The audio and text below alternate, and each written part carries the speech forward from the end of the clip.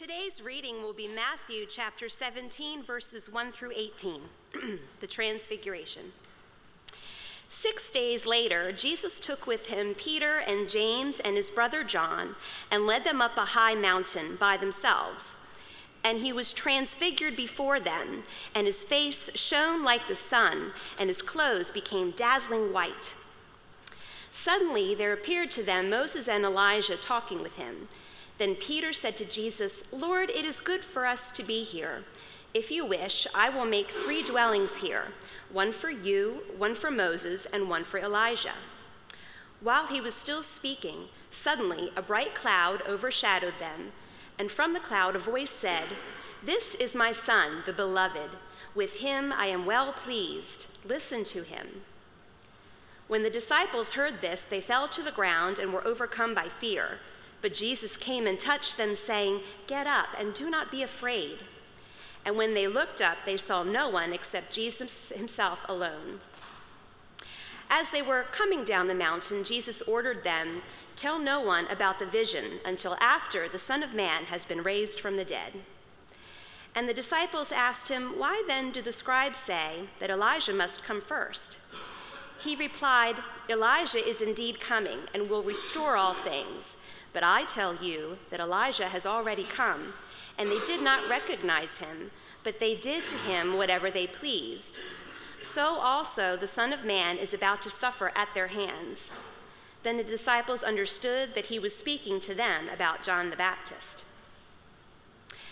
When they came to the crowd, a man came to him, knelt before him, and said, "Lord, have mercy on my son, for he is an epileptic, and he suffers terribly. He often falls into the fire and often into the water. And I brought him to your disciples, but they could not cure him." Jesus answered, "You faithless and perverse generation, how much longer must I be with you? How much longer must I put up with you? Bring him here to me." This is the word of God for the people of God.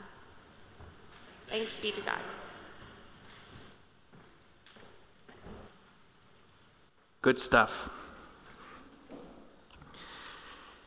Today marks the end of our sermon series on being a disciple.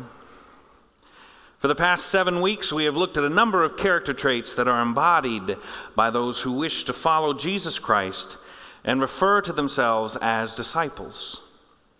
A disciple is a seeker, a risk taker. A disciple is blessed. A disciple is both salt and light, a reconciler, one who has been perfected in love. Today is a culmination of all of those. It is my hope and prayer that we all leave this morning with a mind and a heart for action. That we not only hear the word, but as disciples, we will act upon it. Christ bid the first disciples, come and see. He said, row out further. Leave all that you have, drop your nets and follow me. Come and follow. Remember that Sunday? He began to teach them. He clarified his priorities for the poor in spirit, those who mourn, the meek, the hungry, the thirsty. He challenged them to show mercy, to be pure of heart, and to be peacemakers. And he warned them of how the world would react. He told them they would be persecuted, that they would be reviled, that their work was so contrary to the current societal order that they may be arrested or even killed. And for that, he called them blessed. Jesus told them to be salt and light, to love and pray for their enemies, to be reconciled with their brothers and sisters. And he set these hard lines, these extremely high standards, and still they followed. They not only followed, but they acted. To have all of this information, to follow Christ, to be a disciple, it requires action. As a music teacher for 9 years, it was my job to teach a room full of 8-year-olds how to play the recorder. They had to know the rhythms. The names of the notes, the type of notes, the duration of time that each note was to sound, the proper hand placement, which fingers to use to cover which holes, the correct level of air to blow into the instrument. They had to simultaneously hear and correct their mistakes, while also taking into account the arbitrary sense of time and rhythm that had been set, either by me or the group at large, and they had to adjust as needed. It's complicated. It was my job to teach them all of that, to give them the tools and the instruments to make it happen. I worked with them individually or in large groups. We practiced together, they practiced on their own. But it was only during the performances when all of the learning, all of the practice and all of our preparation came to fruition and was fully realized. And it was in that moment that it was all on them. It was their doing. It was their playing, their actions, their music. Faith without works is dead. The world is not changed from our couches. You cannot walk on water if you do not step out of the boat. The stage remains empty, and silence will fill the void unless we, like all of those 8-year-olds, pick up our instruments and play. In Matthew chapter 16, one chapter before our reading this morning, Jesus is challenged by the Sadducees and Pharisees. They were asking for a sign from heaven to prove his power. He didn't give them one. Jesus later asks Peter, "Who do you say I am? What is everyone else saying about me? Who do they say I am?" And Jesus then confirms that yes, he is the Messiah. Peter, you are the rock. Jesus then foretells his death and resurrection. He says that he must undergo great suffering at the hands of the elders and the chief priests. He must be killed and on the third day be raised. And then Peter. Peter.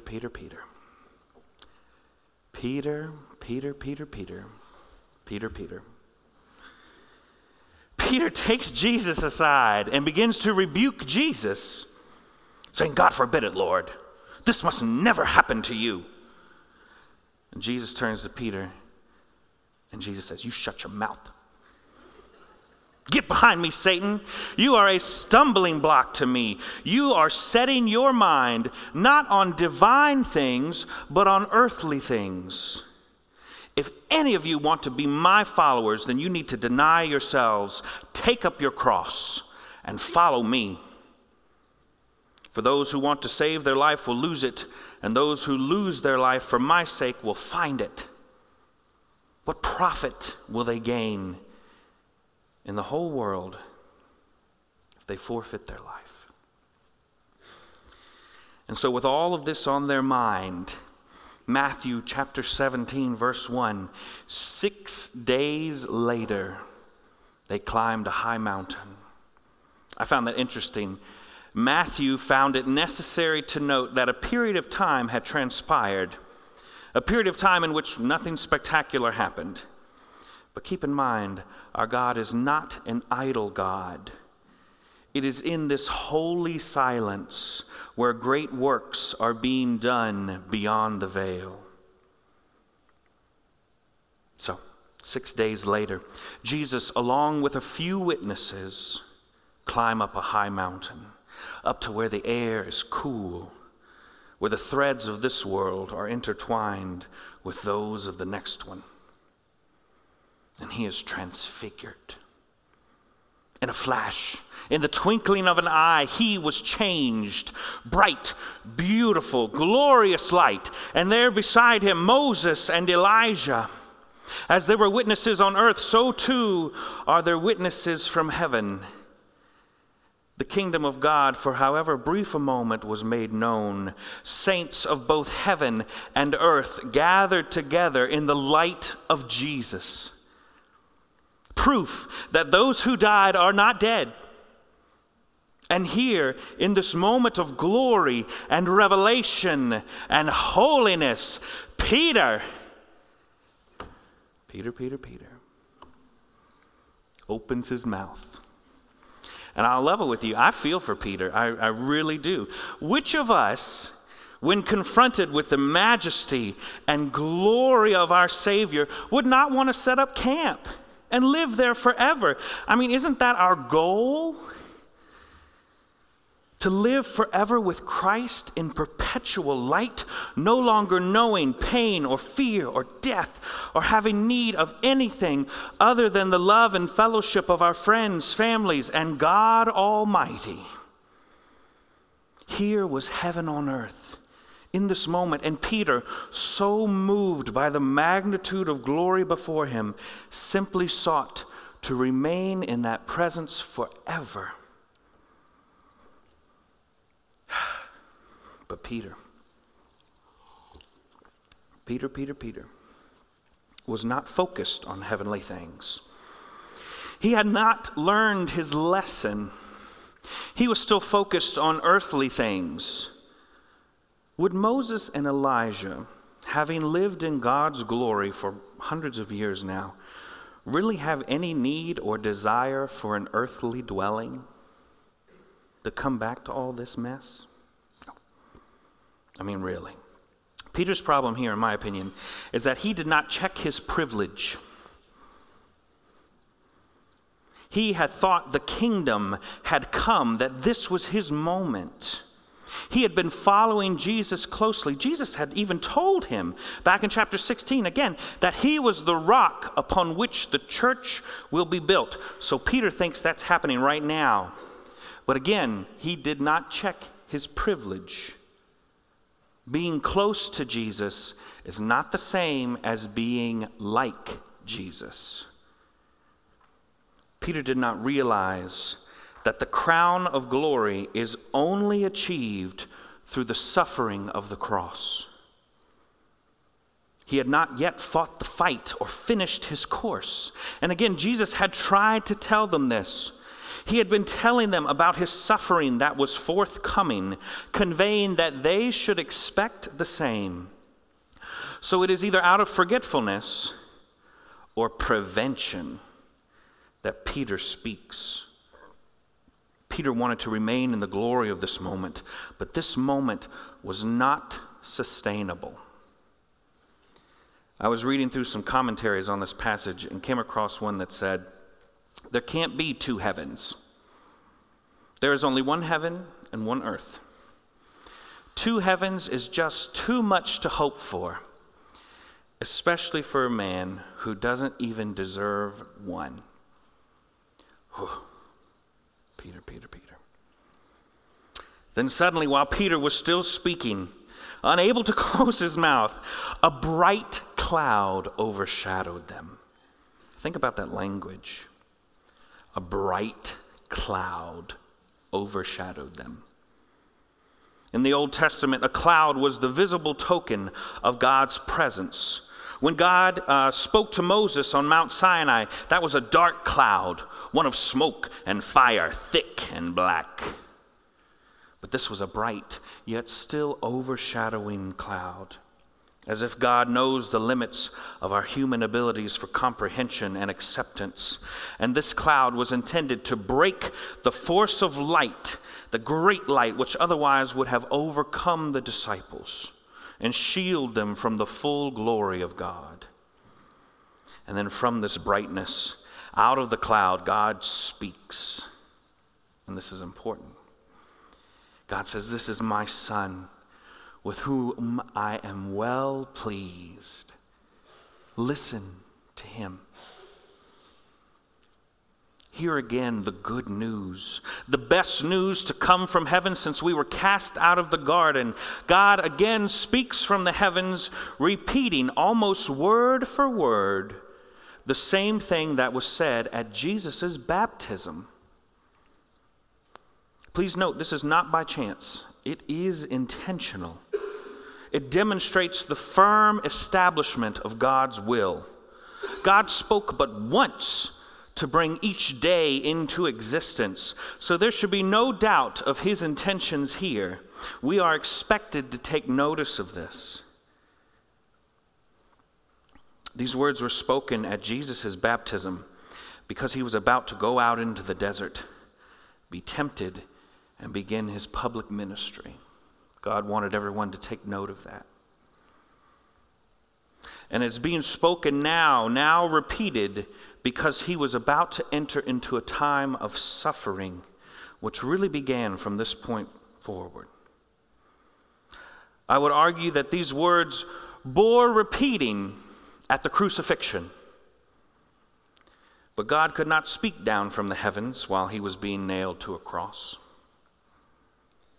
An argument could be made that this moment, the transfiguration, was when the fullness of God entered into the body of Jesus Christ, but that is a conversation for another day.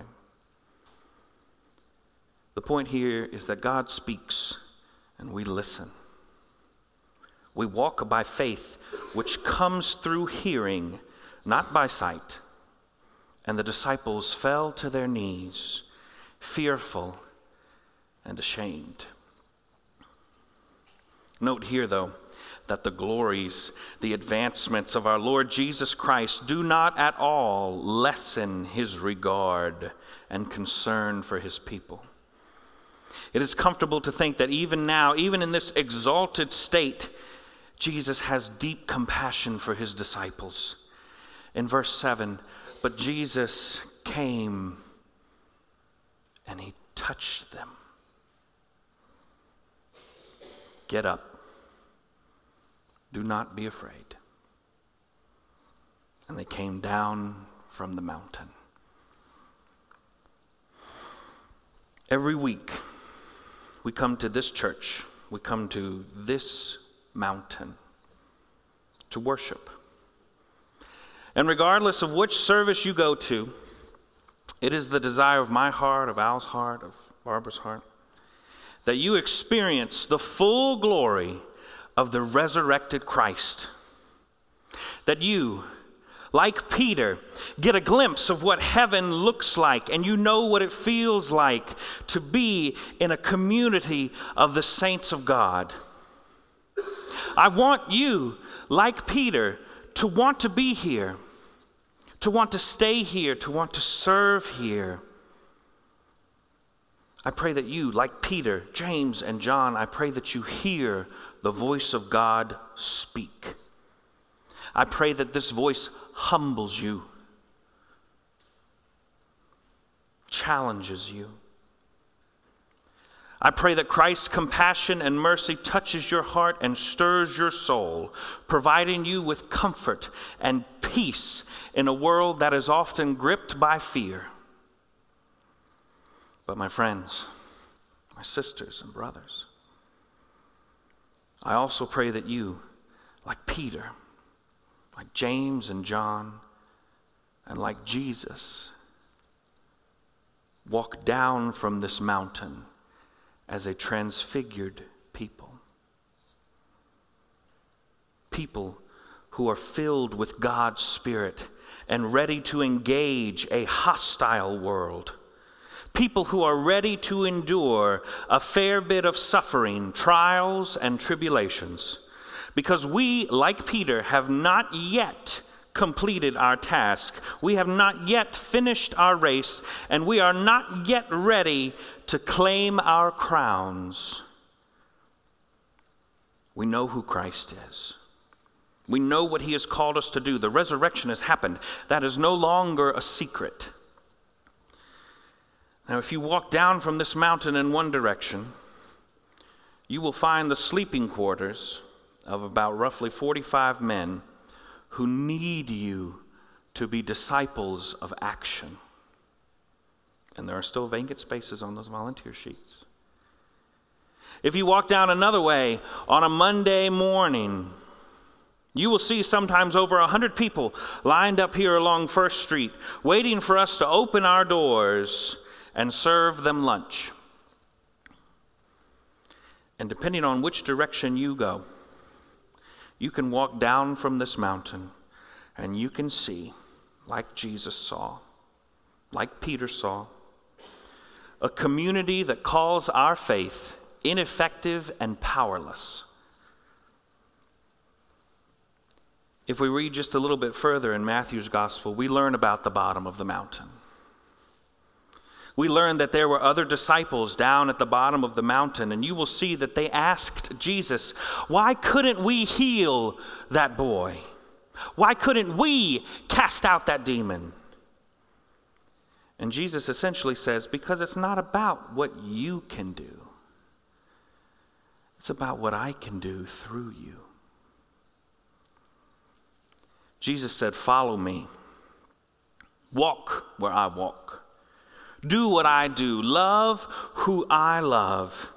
And before he ascended back into heaven, he said, keep going. Go and do. Keep this up. Don't stop. Don't just tell them. Show them. Go and make disciples. Faith without works is dead. The world is not changed from our couches, nor from the tops of our mountains. The stage remains empty. Silence will fill the void unless we pick up our instruments and play. In many ways, moving to pastoral ministry is not too different from teaching elementary music. It takes time to adjust to the different learning styles of each of the students. It takes time to understand what our expectations are of each other. I still get to work with a lot of wonderful co-workers and a few grumpy old men. But for me, and I'm sure other teachers can attest to this, my greatest joy comes from creating opportunities for you to demonstrate what you have learned, to allow room for discussion, sharing, and practice, to help you when you fail, challenge you to do your best, and push you to engage at your fullest potential. And just like my former students, I learned just as much from you as I hope you're learning from me. With that in mind, I invite you to look at your bulletin insert this morning and see this as an additional opportunity for you to put your faith into practice, or potentially as a means of being transformed for action. As we enter into the Lenten season, I would invite you to continue seeking God in all things. Take a few risks. Engage with your friends and family in the holy silence. Use this as a tool or a conversation starter so that you may continue to be perfected in love and draw closer to God. Along with these suggestions, there will be other opportunities coming your way over the next few months. You've definitely heard about Pacham, about our weekly bread and blessing soup kitchen, but you will also hear about Stop Hunger Now.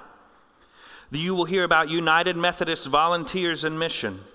You will hear about joining the Magnify Choir, building a Habitat House, important impact events. There are even 2 action teams currently planning our church's response to racial injustice and inequality. They will be sharing those ideas, those events, and programs so that you can attend and be a part of that. One of them is even meeting tonight at 7 o'clock. And that's just the beginning. Jesus said, follow me. Walk where I walk. Do what I do. Love who I love. Keep going. Don't stop. Don't just tell them. Show them. See what love the Father has given us, that we should be called children of God. And that is what we are. The reason the world does not know us is that it did not know Him. But beloved, we are God's children now. What we will be has not yet been revealed. But we do know this: when he is revealed, we shall be like him, for we will see him as he is. Amen. We'll continue worship this morning with the prayers